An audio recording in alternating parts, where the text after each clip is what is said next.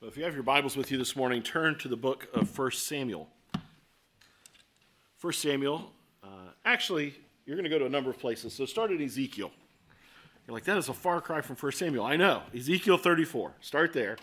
We will get to 1 Samuel as we progress along. We're in the middle of our Advent series, and so we have been looking at characters from the Old Testament or events from the Old Testament that help to point our hearts towards the coming of Christ. That's what Advent means, literally, an eagerly awaiting anticipation of the coming. And so we have looked at Christ as a branch of the root of Jesse. We have seen him in Joseph's life last week. This week is from David. Next week will be from Jonah, and then Christmas morning we'll celebrate the arrival of Jesus. And so kind of a fun, interesting, different series. In the new year, I'm anticipating beginning a new series in Nehemiah and looking forward to probably spending time with Nehemiah and Ezra. But this morning we're thinking about David and how does he help to point our hearts toward Christ. And so we want to think of David and Jesus this morning as good shepherds. And obviously David is well known for this. We're going to look at some particular aspects of his life and see how they help to point us to Christ and help us to understand him. Sheep and shepherding is an interesting profession, and there's so much in the Bible about sheep and about shepherding that as we start this morning, and we want to think about Christ coming as the shepherd, as the ultimate good shepherd, we're going to look particularly and see how David as a shepherd points us to Christ. It's important we understand some things about sheep first. Now, all of us are sheep, right? So even a pastor, pastor actually comes from the French word for pasture, that's why they're called shepherds. And you think of the New Testament, 1 Peter, pastors are told to shepherd. But the reality is serving as a pastor, as an elder, we are sheep. Maybe the closest you can come is a player coach. We fulfill a role, fulfill a responsibility. Pastoring, though, is not my identity. I am first and foremost a sheep of Christ before I'm ever an under-shepherd for Christ. And so I identify with all these. I say that because I'm going to say some things about us as sheep that are not so kind. We as sheep are as animals not the brightest sort out there. We are prone to be resistant, to be led. We are helpless. We don't come equipped with fangs and claws. We're not particularly fast. We're not known as these incredibly nimble creatures, right? People don't pick sheep as the mascot for their football team because they're kind of weak. They have to be defended. They have to be protected. Their wool is a blessing to many, but if their wool is not shorn on a routine basis, it becomes a hindrance and a danger to them. This gal, Sheila, was missing for 6 years in some of the mountains of Australia before she was found. She had wandered off, run away, and when they finally found her, they had to shear 88 pounds of wool off this gal. It was infested, and it was thick, and it attracts bugs and insects and pests. Sheep, in certain situations, if they fall over, they cannot get up on their own, right? They don't have some of you are old enough to remember the old Life Alert commercials, right? Help, I can't get up. This is sheep. They've got to have people tip them over. So shepherding, for Christ to be our shepherd, is to be caring for animals, creatures, who are habitually in danger, who are resistant to being led, and yet who need constant care. Have you ever had to try to care for somebody who doesn't want to be cared for, but if you don't care for them, they're going to die? And it's really difficult. It's really painful. I think a good video of it that shows it is this one from Russia, trying to take care of this little lamb. The poor thing is caught in a ditch, right? You got to help it out. And I just love this guy. He's a little boy, but he is passionate about caring for his lamb. He is not going to stop until he gets it out of the ditch.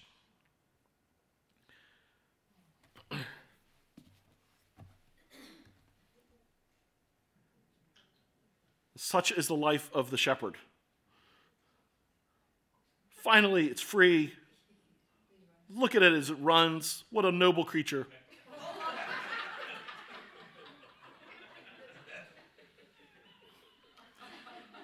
And that is us. The reality is we need a righteous shepherd. We need a good shepherd. We are prone to wander. We are prone to exact great effort from our Heavenly Father and run right back to things that we should not be doing. And so David will actually help to point our hearts to Christ this way. When we think of shepherding in the Bible, shepherding becomes this almost euphemistic word for leadership all through the Bible. In fact, it's for when men are called shepherds in the Bible, in the Old Testament in particular, it always starts to highlight their leadership ability. Joseph is called a shepherd when he's introduced to us. David is called a shepherd when he's introduced to us. Moses spends 40 years shepherding as preparation to lead the children of Israel. Christ will call himself the good shepherd. Shepherding becomes synonymous with leadership because it's a recognition of its sacrifice of caring for and leading people who, if they are not shepherded, will die, but who frequently are resistant to good shepherding. We think we want it, but we really don't. When you think about leadership, then you can essentially boil good leadership down to two key words: character and competency. Our history books are filled with failed leaders, right? And so if you just go, you think Richard Nixon, right? And so lacking the character to not break the law. Or you think of George Custer lacking the competency to recognize that he was over his head. Or George McClellan lacking the character to pursue the enemy forces and essentially costing thousands upon thousands of more lives. Mao Zedong lacking the character to be honest that China needed food and that communism was a failed experiment. Instead, we actually don't know to this day how many tens of millions of Chinese starved to death under his leadership. Character and competency is what is required. The Bible bears this out. If you look at the requirements for deacons and for elders or pastors, what you see is a long list of character qualifications with a few competency issues filled in. Deacons, they should have first been proven to serve well. Both should be able to rule their home or lead their home well. Pastors should be apt to teach. And so there's some competency things, but the reality is the overwhelming majority of the requirements are character. When you think about leadership, you can boil it down to character and competency. And so when we start thinking about the Bible talking about shepherds being synonymous with leadership, and we understand character and competency, and we can start thinking about what then makes a shepherd have character, or how is it revealed that they have character, and what does a competent shepherd really look like? I would point this out. I would just ask you in that video, was that a competent shepherd? The test of his competency was not the behavior of the sheep, was it? No, you would actually say a competent shepherd with character will go get him out of the ditch again. Not just let him starve to death there and abandon him, right? And so this is really difficult for us because particularly in American or westernized culture, I don't think it's just America, we have moved away from character and competency as the test for leadership, and we've begun to constantly look at results. And if you can get the results I want, then that must prove that you're a good leader. Unfortunately, if we put Jesus to that test, he's an abject failure, isn't he? As he ministers to thousands who then abandon him, and his own friends turn against him, and even some of his personal family, and abandon him. Character and competency is what we must look for. And David can help to point us to that reality in a good shepherd. And so we were actually going to start in Ezekiel 34. And the reason we're going to start there is because sometimes we can learn things sharper, or put things in a sharper focus from the negative before we look at the positive. And Ezekiel 34 does that for us largely. And what it does is it addresses a group of men that the Bible would later call hirelings. A hireling is simply this: you're a shepherd, you've got other business to take care of, and so you hire people to watch your flock. Now, those could be really quality people. Just the fact that they're hired alone doesn't mean that they're going to be bad shepherds for you. But you can also hire people that hirelings would refer to somebody that's only in it for the money. They don't really care. I think the closest we can come is if you were to watch the news or with any frequency or check the news, it seems like a month can't go by where there's not some babysitter or daycare facility or even school that has failed a child, right? My kids ride the school bus, and their school bus driver, Mr. C, he always has a clicker and a counter, and he's learned every kid's name. And I asked my children, do you know why he has that clicker every day? And so he can go back and check and make sure all the kids who got on the bus got off the bus. Because there's been too many times when children have been left on bus, and sometimes with tragic results, we think of those folks as hirelings. They're not passionate about the child. They are passionate about the paycheck maybe. Or maybe they started as passionate about the child, but time and weariness, or maybe other things in life have made them drift. A hireling is somebody who's in it for the money. When you want somebody to care for a loved one, you want somebody to care for them, right? Not just provide care, but to care about them. Hirelings don't. And yet they were shepherding in Israel. Peggy Noonan wrote this about the American presidency. She said, in a president, character is everything. A president doesn't have to be brilliant. He doesn't have to be clever. You can hire clever. You can hire pragmatic. You can buy and bring in policy wonks. But you cannot buy courage and decency. You can't rent a strong moral sense. A president must bring those things with him.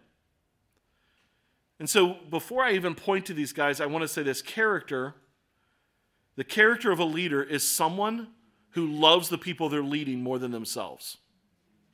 That's really what it boils down to. That's all it is. And you can talk about it being honesty and righteousness and integrity. All that's true. But there's so many things a leader's going to do that we'll never see and we'll never know. But unless they are driven by a love greater than a love for self, their character will be a failure. That's really what Peggy Noonan is getting at, whether she realizes it or not. And so let's look at these hirelings, and you can see it through the behavior. The prophet is condemning the false leaders of Israel. And he uses shepherding language to show how terrible they are. And so in Ezekiel 34, it says, Son of man, prophesy against the shepherds of Israel. Prophesy, say to them, even to the shepherds, thus says the Lord God, Ah, shepherds of Israel, who have been feeding yourselves, should not shepherds feed the sheep? You eat the fat, you clothe yourselves with the wool, you slaughter the fat ones, but you do not feed the sheep. The weak you have not strengthened, the sick you have not healed, the injured you have not bound up, the strayed you have not brought back, the lost you have not sought, and with force and harshness you have ruled them.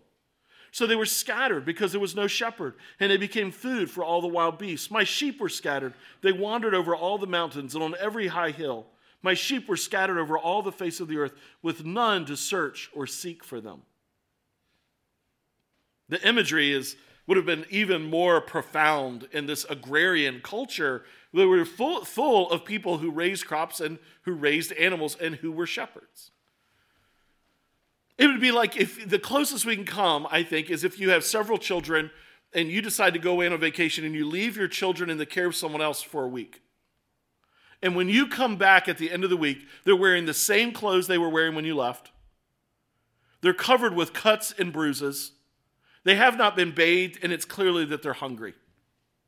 You trusted them to someone else. And instead, they abused them. What God is saying is, I am the shepherd of Israel, and I've entrusted my flock to you, and this is how you've treated them. There's three things that you could roughly point out. They eat the sheep instead of feed the sheep. Can you imagine, as a shepherd, you have your little clicker, you know how many sheep are in the flock. You've got 97 sheep in the flock. You get back, and all of a sudden, you got 83. You're like, where are they?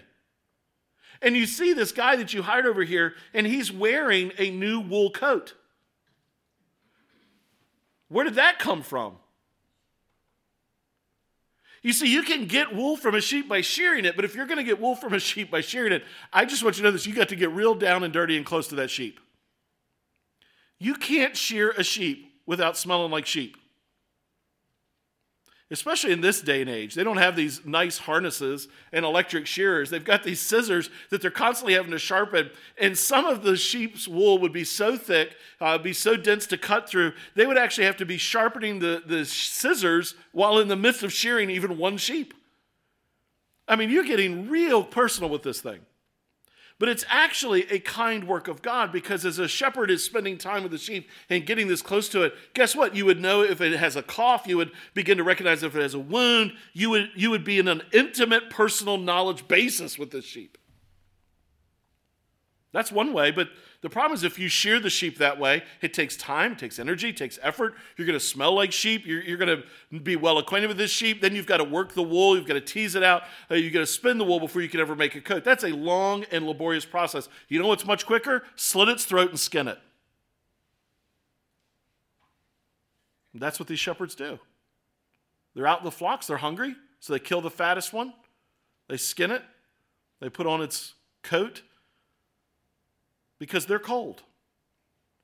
They ignore the sheep instead of caring for the sheep. If the sheep is wandering or lost, they don't bother to try to find it or look for it. If it's wounded or hurt, they don't bother to care for it. All of this boils down to one driving issue. Hirelings, bad leaders, bad shepherds are in it for themselves. You might remember that was actually one of the accusations that the church in Corinth made against Paul as a shepherd. You're in it for yourself. And it was almost, frankly, ironically humorous. Because on one hand, they were mad at Paul because he wouldn't take their money, because he didn't want to be in their pocket, really. They wanted to control him. So they said, we'll be your benefactor, and then you preach and say what we want you to say. And Paul said, no, I'm not going to take your money. And they were mad at him about that because they couldn't control him. But then they also got mad at Paul and said, you're in it for the money.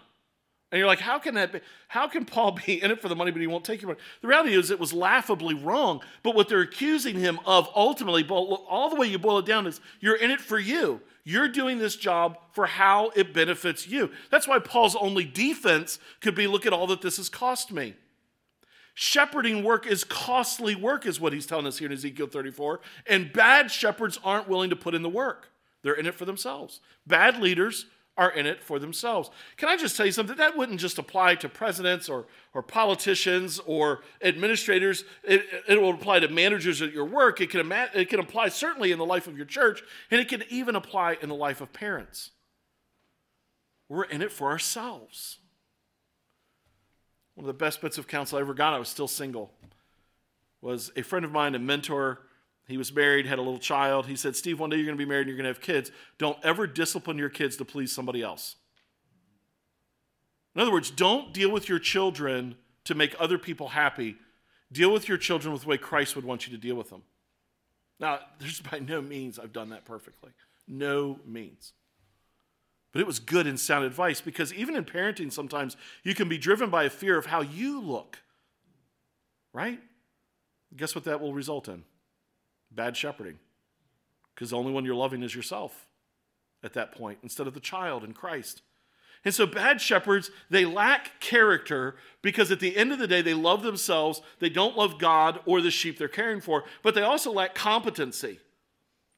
And it's driven by the character, but it's like they won't do the hard work. They only want to do what's easy and what blesses them. So good shepherds sacrifice themselves for the good of the sheep. They care for defenseless animals. They expend their energy. They take on the risks out of love. They put sheep ahead of themselves. They have character of sacrificial love and competency of soothing service. Now, with that in mind, now we can go to 1 Samuel. And we can look and see this in David and how he points us to Christ. And so let's talk about character first. Let's talk about David as the shepherd of Israel. And so if we go all the way back to the beginning of David's story, that's what we find in 1 Samuel chapter 16.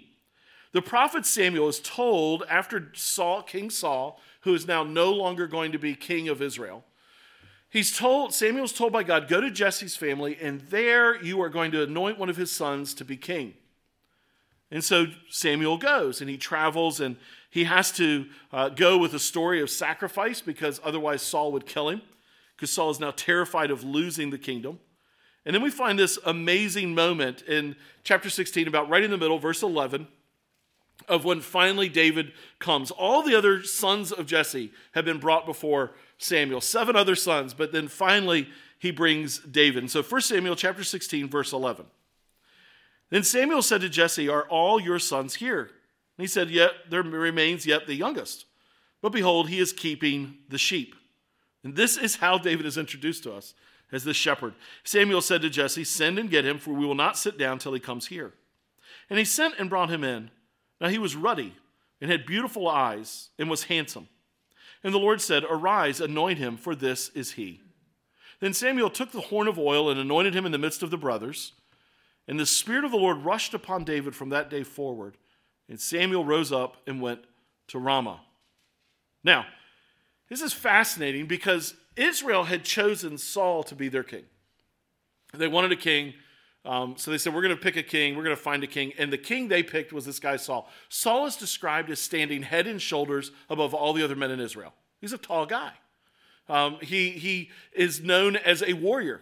He's known as good looking. He is rolled into one, the George Clooney, Brad Pitt, kind of Navy SEAL administrator, politician, all rolled into one. All the girls want him and all the guys want to be like him. That's who Saul is. And it's all external. Have you ever seen somebody walk into a room and it seems like everybody's driven to them because of how good looking they are, how capable they are, captain of the football team? Everybody wants to be around them, wants to be led by them. There's all these studies done about what is leadership. Is leadership externals or internals? Who are the best leaders? People that everyone assumes should be a leader, or people who have character and competency? And Saul is picked because of his outward appearance. He looks good, and everybody assumes they want to follow this handsome guy. You might remember, some of you, maybe even the news stories, but the very first televised presidential debate between Richard Nixon and JFK, Richard Nixon was coming off of the flu and was sick and pale. And even though it was in black and white, JFK had recently come from vacation and was tanned, young, good looking. They can look back and see an immediate sway just because of physical appearance. This is the way we're prone. Man looks on the outside, God looks on the heart. And Saul is chosen by them for this reason. And so it's fascinating because when Samuel comes, there's this whole theme that develops in the choosing of David. And the question is, do we choose him because of how he looks? In verses 6 and 7, if you go back up in the chapter, God has this whole interaction with Samuel. Verse 6, when they came, he looked on Eliab, that's the oldest brother, and thought, surely the Lord's anointed is before him. And why? Because he's tall and good looking, to be honest with you. But the Lord said to Samuel, do not look on his appearance, on the height of his stature, because I have rejected him. For the Lord sees not as man sees. Man looks on the outward appearance, but the Lord looks on the heart. By the time we get down to David, the father thinks it could never be him because he's the youngest. He's a shepherd. He's doing this work that as you grow up, nobody else wants to do anymore. Because as I've pointed out, shepherding is hard, dirty work that takes a lot of energy and a lot of effort. He's too young. They're still looking on the outward appearance, but God has already primed the pump and said, no, I'm actually looking at the character of David. And so what we're left with is this idea that as God looks at David, he's looking at one that can be trusted because of his heart. If you look back down in chapter 17, you begin to come to the end of the story of David and Goliath. As we leave out of Samuel choosing him, we're left with wondering what is the character that God sees that we don't. This is why David and Goliath is there. It's intended to reveal to us the heart that God saw that none of us saw. When David comes, there's so many already types of Christ in the moment. David arrives on the battlefield, going back and forth, and his oldest brother accuses him of just being in it for himself. He says, you know what, David, you're here because there's evil in your heart. Jesus is accused of doing what he's done for himself and for evil in his heart. Later, we'll find out David is 30 years of age when he's anointed king. Jesus is 30 years of age when he rises into his full messianic revelation. When he shows up to fight Goliath, we have this 9-foot, 6-inch giant. Someone that no one else will stand in front of. People are terrified of. Multiple times, Goliath comes, and it's actually revealed that for 40 days he's tempting, which helps again to point us to the 40 days of temptation that Christ endures. But there's one that I want to point to the most, and it's in 1 Samuel 17:4. It says this, there came out from the camp of the Philistines a champion named Goliath of Gath, whose height was 6 cubits and a span. What does that word champion mean? Word champion literally means one who stands between. And it's this idea that two armies would sit there, and instead of everyone engaging in war, we'll pick a champion, you pick a champion. The champions fight it out one-on-one, and whoever wins, then that army is the victor, and so we all don't have to die. That was the idea. The concept then is for Goliath to be the champion, the one that stands in between. And so the one who stands against him becomes the champion for Israel. And so I don't want us to miss this moment. What David is doing is David is standing between God's people and the enemy who would kill them. It's a character revealing moment. And why would David do it? That's what 1 Samuel 17, 34 through 36 reveals. Is it because he's in it for himself? Is it because he thinks so much of himself? Is David in this moment, does David take this position of leadership, this position of an advocate, of a stand between, of a champion? Does David do it in order to get fame and fortune? The winner is going to get the king's daughter. Later, they're going to sing songs about him. They're going to celebrate him. Everybody's going to know who he is. Is that why David is doing it? No. David said to Saul, your servant used to keep sheep for his father. When there came a lion or a bear and took a lamb from the flock, I went after him and struck him and delivered it out of his mouth. And if he arose against me, I caught him by his beard and struck him and killed him. Your servant has struck down both lions and bears, and this uncircumcised Philistine shall be like one of them, for he has defied the armies of the living God. David is a man of character. This isn't making his character. It's revealing it. It was already there.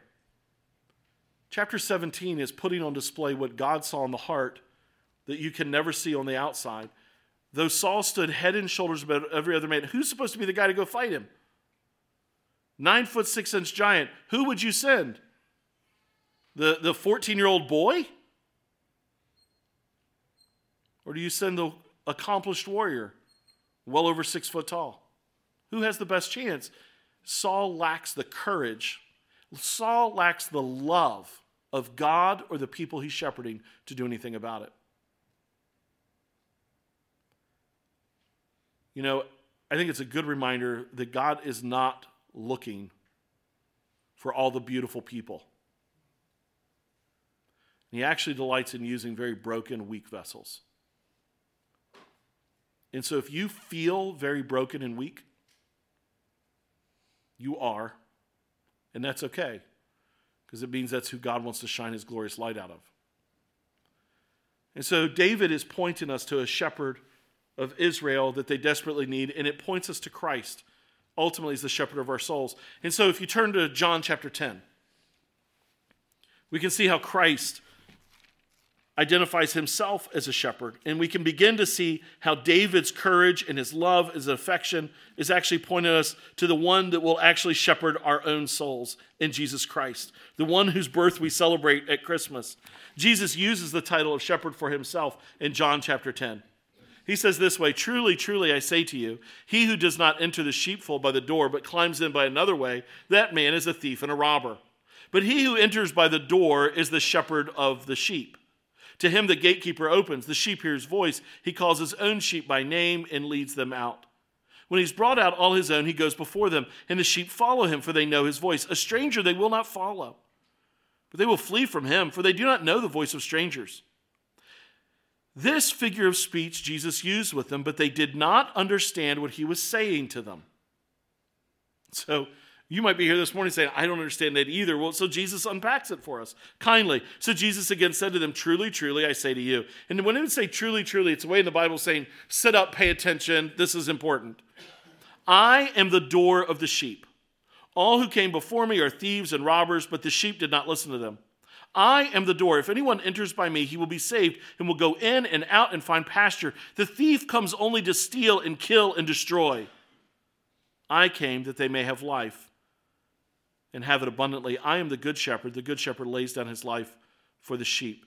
Jesus is describing here what shepherds would do at night in the wild. They would have their sheep out, and sheep have been grazing all day in the pastures, but now night is beginning to fall. How are you going to protect this flock who's prone to wander, as we saw in that video, prone to jump in ditches? Predators would prowl at night. How do you keep these sheep safe? And they had a couple of different methods. One is they might corral them into a canyon of sorts. As an enclosed space, thankfully sheep can't jump that high and they can't climb walls. And they would get them in one spot so they could keep them, but just as often they'd be out in a large pasture land. What are you going to do? How do you corral them? And so they would begin to gather together thorn bushes and thimbles, and they would create a hedge around them. And so as they would create this hedge, they would leave an opening. And the opening in this hedge, or even in a canyon, if they drove them down into it, they would find a narrow spot, and they would find it so it was so narrow so they could lay across the entrance. And it meant no sheep could get out without going over them. And so they could easily stop them. But it also meant no predator could get in without first having to get by the shepherd here. They were literally being the champion of the sheep. Like David stood between evil and God's children, Jesus is saying, I corral you, and I stand between all that is evil in this world and you. I lay my own life down. Don't miss the double meaning there. Even as the shepherd would lay down, literally, physically, on the ground in front of the sheep. He didn't wander and leave them there and say, well, I'll just gather them up in the morning. I got to go find a nice comfy bed. I'll stay out here with them. I'll be here with them. I'll watch them. I'll smell like them. I'll be surrounded by them. I will suffer cold with them. I will be with them to protect them, to preserve them, to care for them all the time. And I will lay physically down. And Jesus is saying, I have laid down my life. Ultimately, I've died for you. That's love. That's good shepherding. It's sacrificial love. The character requirement for a good shepherd is that they would die for the sheep. We are wicked people. We are frail people. We live under the dominion of sin and Satan. All of us have sinned, the Bible says, and come short of the glory of God. All of us deserve wrath. The wages of sin is death. All of us are in desperate need. We cannot defend ourselves. We cannot protect ourselves ultimately. The great lie of Satan is that even as we follow him with our lives, living in sin and unrighteousness, is that it's all about us. And look at the freedom we have. And the reality is we are enslaved to sin. We desperately need someone who would come and be willing to die for us. Be willing to lay their life down for us. And so Jesus comes, and at Christmas we celebrate the birth of Jesus, God made flesh, so that he can live a perfect life. To do what with that life? What does he do with that life? Does he rise through the ranks to become leader of the world? Does he rise through the ranks to be celebrated, to be honored? No, he rises through the ranks so that he might lay his life down for the sheep. He lives and he's born so that he might die. We're not fast enough to outrun sin. We're not fast enough to outrun predators. Some of us have already learned that you can even try to remove every sinful temptation from you. And the Bible is clear, don't make any provision for the flesh. And yet the reality is sin that lives in my own heart.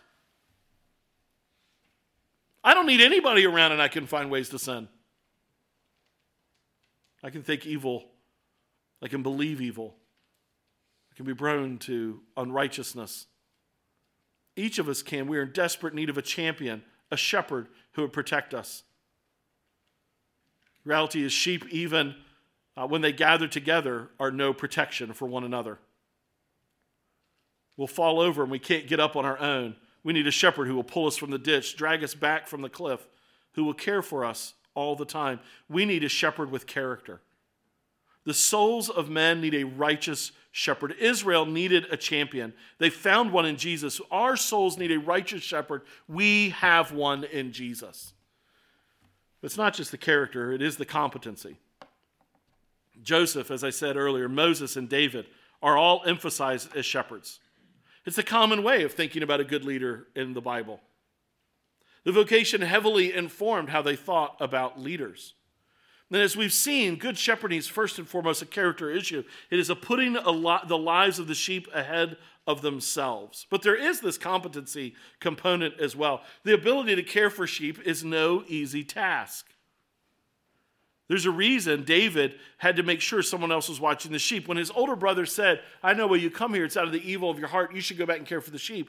David had already been leaving someone to care for the sheep. David had found someone competent, and the Bible is telling us David would literally leave someone with the sheep, travel all the way to the battlefield every day, and then go back to care for the sheep at night. And so it was a constant practice. Shepherding is a 24/7 job, driven out of love. It's hard work and it's exhausting. Part of the reason it's so profound that shepherds show up at the birth of Christ is because of the sacrifice they make. The angels appear to them out in the pastures, and they leave their flocks to go to celebrate the birth of Christ. They put their entire livelihood at risk to come to worship Jesus. It would have stood out to everyone and anyone else. The bad shepherds of Ezekiel 34 are a good reminder about their lack of care. Do you remember, if the sheep was weak, they didn't protect it. If the sheep needed care and needed its leg bound, they didn't do it. If the sheep had wandered, they didn't take care of it. They don't help the wounded. They don't protect the weak. They don't heal the hurting. So we need a competent shepherd. How can we even see that? Well, David shows us that, and maybe one of the most profound of his writing. He was a shepherded shepherd. We know that David is a musician, and from a number of psalms, we know that he filtered songs through his life experience. Well, Psalm 23, that most of us are very familiar with, is maybe one of the most glorious depictions of this. We don't have time this morning to unpack all of the glorious truths from this one psalm. But I do want to help walk you through it enough to understand some of the pictures, the word pictures, the illustrations that David is giving. David, as a shepherd, as he would sit out in the pasture watching his own flock, sits down and begins to pen how God deals with him. The Lord is my shepherd, I shall not want. And that's an emphasis at the beginning, because when a sheep is shepherded well, they are prone to stick right close to the shepherd. It's what Jesus ultimately is saying in John chapter 10 when he says, my sheep know my voice. They don't follow after bad shepherds. The job of any under shepherd is to point you to the chief shepherd. Not so that you'll follow my voice, but so that you would only follow his voice. That's actually great protection for you, because what it means is if I were ever to say something to you different from what he would say, you would immediately recognize it. This is why we should call people constantly back to Christ and the Word. He says, the Lord is my shepherd, I shall not want. David has had the experience of sheep that stick right next to him. They don't want to go wandering off. And what he's saying is, I've received such care, such love, such affection, such leadership from God. I don't want to be led by anyone else. He makes me lie down in green pastures. He leads me beside still waters. Sheep are easily skittish. They can fall into any rapid moving water and drown. And so it's this constant search to find good pasture for them. Sheep do a terrible job of differentiating between grass they could eat that is healthy for them and weeds they could eat that will kill them. This shepherd has to constantly figure that out. A goat will eat anything. You want to get rid of poison ivy? Send in the goats. You want to get rid of weeds? Send in the goats. You want to clean out land? Send in the goats. You send in sheep, you're going to have a bunch of dead sheep and weeds are still there. And so it's a requirement that the shepherd would lead them in such a way that takes them to good food, that cares for them and recognizes that they'll be skittish if they go by rushing water and easily could even fall in on the riverbank and drown. He says, not so with God. This is not how God takes care of me. Does Christ not feed our souls with his word? Remember, good shepherds feed the flock. It is the test.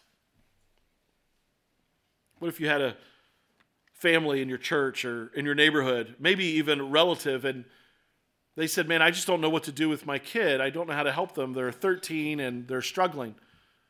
You ask them, well, what's going on? Just walk me through what's going on. Well, they're involved in all these sports and they're doing really well at them, and their grades are up and they have all A's and B's. We're so pleased with that. They have a large friend group, but they just seem to be struggling. Well, what's struggling with them? Well, I don't know. They're like 75 pounds and sickly all the time. Well, how can that be? And the next question would be, what are you feeding them? Well, I don't feed them anything. Well, you're killing your kid. What are you talking about? I have them in the best schools and they're involved in all these events and they've got a great network of friends. And you say, none of that matters if you're starving them to death. The key delineator for an under-shepherd is that they feed the flock. In 1 Peter, they're told, feed the flock. When Christ is talking to Peter himself, after Peter has wandered and he's been terrified and he abandons his mission, he goes back to fishing. You might remember the moment where Jesus shows up on the seashore and Peter's out fishing. They recognize that it's Jesus. So Peter jumps out of the boat, swims to the shore to see that it's Jesus. Jesus says, well, let me make you some breakfast. There's a whole illustration going on here. Let me feed you is what he's saying. And Peter goes, okay. So he goes and drags the whole net of fish back. Look at me, how zealous I am, Jesus, because he's insecure. And God says, you know what? Here, he takes the fish, he makes the fish. And he looks at Peter and he says, do you love me? Peter says, yes, I love you. And what does he tell him to do? Feed the sheep. That's what he says. Our souls are hungry. Blessed are those who hunger and thirst after righteousness, for they shall be filled. Every day our souls are hungry. Here's a new diet plan for you. Only eat on Sunday. Some of us will lose weight. And eventually get sick. Because that's not how God has made us, is it? Why do we even pray as Jesus teaches us, give us this day our what? Our daily bread.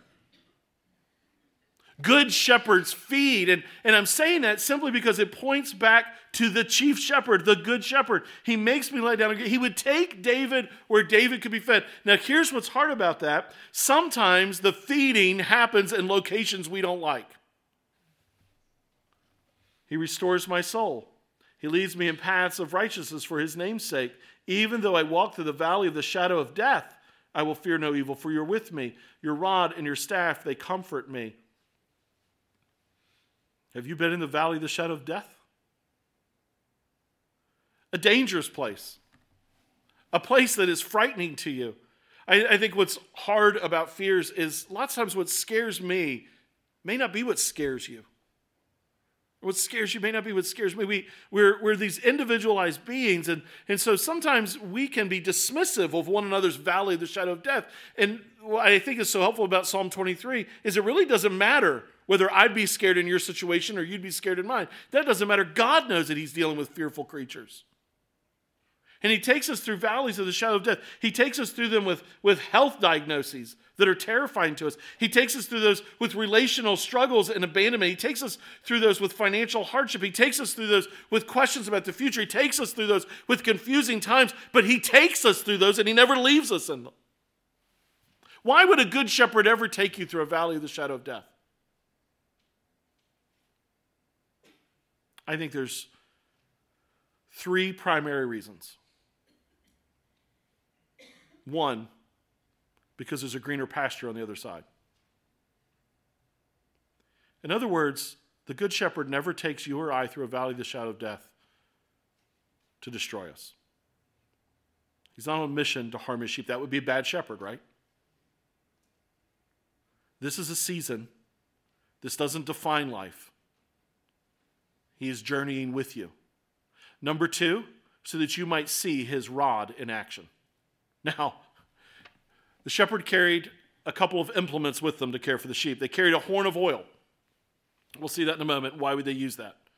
But they also carried this stick, this rod, and it was anywhere from 2 foot to 3 foot long, thick piece of wood. Think about it if you took a bar out of your closet, a clothes hanger bar, and cut it down to 2 or 3 foot, good, solid piece of wood. And what would they use that for? That was not used against the sheep. It was used against predators. And so if a creature came up, their long-range weapon would be a sling. We see David use that against Goliath. Their short-range weapon would be this stick. This would come as like a bat. And they could beat off animals. This would be incredibly necessary if you're dealing with wolves who would come and hunt in a pack. You don't have time to just start trying to pick them off, and they're too nimble and quick at times to be able to defeat them with just a slingshot. You'd have to get into the mess of them. Can you imagine wading into a pack of wolves? And this would be their weapon. To hold a bear at a distance in order to defeat them, or even a lion to defeat them. This would be a weapon. Sometimes God takes us into the valley of the shadow of death so we might see his power against our enemies. Some of you will wake up on that one later. I need a shepherd who will destroy my enemies under his feet, don't you? I need a shepherd who can exact justice when I can't. I need a shepherd who silences liars when I can't. I need a shepherd who delivers from wicked people who desire my hurt and my harm. Second reason he'll take us to the valley of the shadow of death, sometimes so we can see his rod in action. But then his third implement is his staff. The staff is famously that shepherd's crook with that hook on the end of it. And this is what they use to pull sheep close to them. I love that. A shepherd's staff is never used to push you away. It's always intended to draw you close. Do you know when you and I are most prone to wander? I actually think it's in green pastures. But sometimes we get so fearful in the valley of the shadow of death, we run away as well, right? Don't we begin to doubt his goodness and his kindness to us? Don't we begin to doubt that he's actually on mission for us? Don't we begin to doubt that he cares for us? Do you really love me? Do you really care for me? We recognize how unfaithful we are. Our hymn of the month, "Oh, come all ye who are unfaithful." We feel unfaithful, and it's so kind of God in the valley of the shadow of death to use his staff and to draw us closer to himself, isn't it? And so I think those are the three reasons, just on the surface, that we go through the valley of the shadow of death. He goes on there, though. You prepare a table before me in the presence of my enemies. This is a profound pointing ahead, I'm convinced, actually to communion. We'll celebrate communion in our second service. That's all we're going to do, is observe the Lord's Supper and celebrate communion. But it's a table in the presence of his enemies. Now, we don't mean that like one another are the enemies, but we are yet here, aren't we? We are still journeying in a land full of people that are opposed to Christ, full of people that are opposed to us if we follow Christ. We still live in a land with our own flesh that rages war against us, where we want to do what we're supposed to do, but we seem to find this law in ourselves, Paul says in Romans 7, where it seems like I can't do the things that I would do. And yet we can celebrate a table in the presence of... How could you ever sit down in the presence of your enemies? Wrap your mind around that for a moment. Imagine if you and I are in the military and we're in Afghanistan and we're supposed to sit down at a table with the Taliban. How could we ever table with them? We're supposed to sit there and we're supposed to celebrate together a meal, and we're surrounded by the enemy. There's only one way you could ever, at peace, sit down to a meal surrounded by your enemies. Somebody's protecting you. That there's some kind of forward operating base, some kind of perimeter that's been set up so the enemy cannot get to you. Can I tell you this? Can I remind you of this? When the shepherd, the chief shepherd, has called you to himself, Satan cannot steal you away. You are his. And so even in the midst of the terrible storms of life and in the presence of your enemies, you can sit down. He says, you anoint my head with oil. They would go to a sheep, and there's a couple reasons you anoint a sheep's head with oil. You anoint it with oil to protect it from insects. It's like an animal version of off. And you'd pour this oil on them, you'd smear it through their head because their wool helps to protect their body, but their heads are largely exposed to flying insects. They don't have these whipping long tails like cows, right? Or a horse, and so they're left exposed, and they don't quickly run away from insects, and so they would anoint their head with oil. And so one would be almost a protective, just create like a protective balm over the head of the sheep, but also oil was used to treat wounds and infections. And so it's not just that you line the sheep up and you take this horn of oil, you just dump a little bit on each head and you move along. No, you pour it on them. You know what? It's like when you take that baby home and you bathe the baby, right? And I remember the first one you bring home and you're trying to bathe them. You're scared to death. That little thing's going to squirt right out of your hands, right? You're terrified, but you finally get them washed. You're as wet as they are typically at the end of this thing. And then you rub some Johnson's & Johnson's on them. You get that fresh baby smell, right? So they don't smell like spoiled milk, and they don't smell like the other end either. They're just beautiful, right? To anoint a sheep's head with oil was to get, again, personal and close to it, and to put a balm on it. Jesus is literally called the balm of Gilead, the anointing oil that comforts us, protects us, and heals us. David says, this is the way God treats me. Has God not done that with you? Have you not experienced the healing balm of Christ in your life? Strength when you had no strength. Courage when you had no courage. Peace when you're in the midst of turmoil. Healing when you're in the midst of sorrow. David says, this is the way God treats me. I am a shepherd who's been shepherded. And surely then goodness and mercy shall follow me all the days of my life, and I shall dwell in the house of the Lord forever. David is comforted because he has experienced the kind care of God. He knows the intense love, sacrifice, and competency behind it. This is what David's thinking. David is a shepherd, and he's a good shepherd, and he's sitting there, and as he's caring for his flocks, and he's sitting there in the pastures with his harp, making songs, writing lyrics, he's thinking about all the ways God cares for him even better than he cares for the sheep. How can Jesus do that? How does he care for us that way? And it's because he's an understanding shepherd. And this, uniquely enough, brings us to Christmas. You know, Paul tells us when we have gone through suffering to comfort others with the same comforts we've received. And you don't have to suffer the exact way. It doesn't have to be exact. And that's why I'm actually convinced of, and I know you are as well because I've talked to so many about this, of a multi-generational church. I'm not interested in a church just for folks that are 25 and under, and I'm frankly not interested in a church just for folks that are 75 and over. I want a multi-generational church because as you go through life and as you have experiences, part of God's design is for us to speak comfort into one another's lives. And so I assure you, whether no matter the suffering, to have experienced the comforting hand, one of the things I'll just give you one. One of the things I've experienced is I'm learning, it feels wrong to say learn. You ever have those lessons you feel like you got it and then you're like, you have this deep sense that I don't think I fully got it yet. Are you with me? Okay, so one of the things I've begun to learn is, and I was saying this to one of my brothers recently, is become attuned to the ways God shows you his love and his affection. Become very clued in to even very small things of his kindnesses. Because I assure you, he is caring for you. That was born out of my wife's own journey with a wall full of Post-it notes from everything from somebody just showing up and bringing us K-cups, coffee cups from Costco because we couldn't figure out a way to go to the grocery store, to an aunt and uncle sending a funny video for us to just watch with our kids while my wife's on chemo, and to work through this and begin to see God just showing up time after time after time after time after time. He cares for me, he cares for me, he cares for me. And so I've received that comfort from him, and I'm going to speak that comfort to you and to others. There is an understanding that comes from suffering, isn't there? You ever been around people that haven't suffered anything? They just seem a little clueless when you're hurting, don't they? Now the reality is, don't be irritated. It will come. Nobody's going to go through life without suffering. It's going to come. So don't be irritated. Be patient. Boy, Jesus, could you take a little off of my plate and put a little on their plate? Don't be that person, right? Don't be that.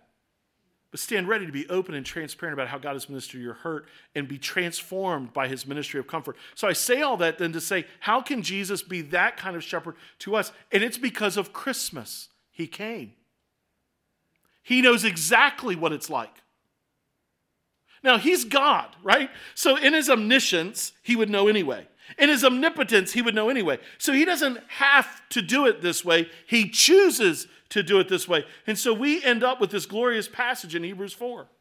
We do not have a high priest who is unable to sympathize with our weaknesses, but one who in every respect has been tempted as we are, yet without sin.